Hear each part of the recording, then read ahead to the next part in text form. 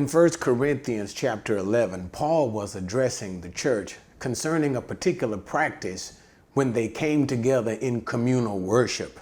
And what he did was he said that when coming together to worship, that men should never cover their heads when they pray or prophesy. However, when the women should come in and worship, that they should always cover their heads when they pray or prophesy. And the reason he based that, he made that particular statement was on the principle of order in divine relationships. And that's what he said, that the man is the head of the woman, the Messiah is the head of the man, and God is the head of Messiah. So what he did was he set forth a spiritual order, especially that order should be practiced and maintained in the Christian family and visibly seen when we come to worship. And how is that seen? When there's praying going on, or when someone is, say for instance, exercising a spiritual gift. And Paul here called it what? Prophesying. All right. But the point that I want to make is today is this. He says, well, why is it necessary that the woman should cover her head when she prays? And it's in verse number 10.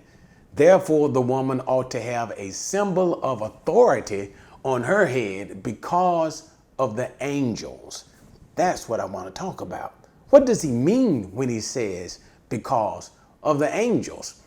Without going into all of the details, you should be very much familiar with the rebellion of Satan and how he led 1/3 of the angels in rebellion against God.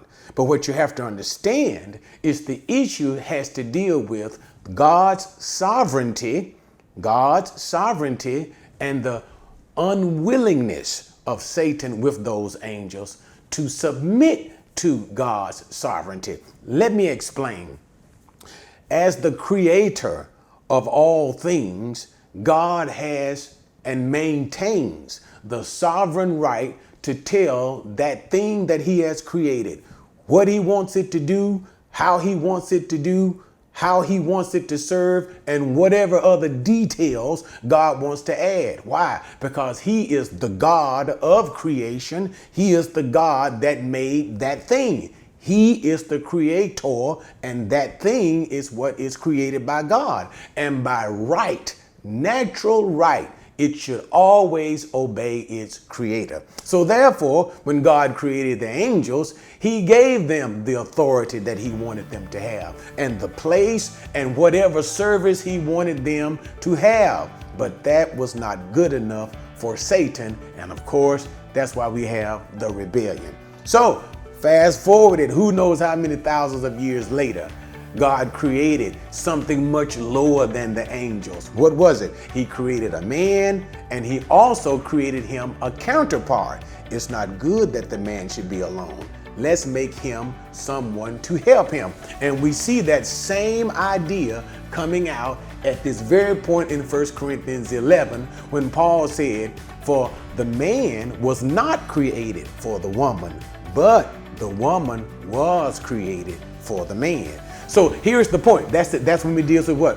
The order of relationships. And so that's why he said, and this order, or in other words, the woman should always acknowledge this order, her submission to the male authority in the church, especially, or should I even say notably, to her husband in particular. But she should always acknowledge this submission to this divine order in the church when she does what? When she covers her head. Because in covering her head, now let's look at verse number 10. It becomes a lesson to angels, whether they're good or bad, that you should always be in submission to whom the Lord has told you to remain in submission.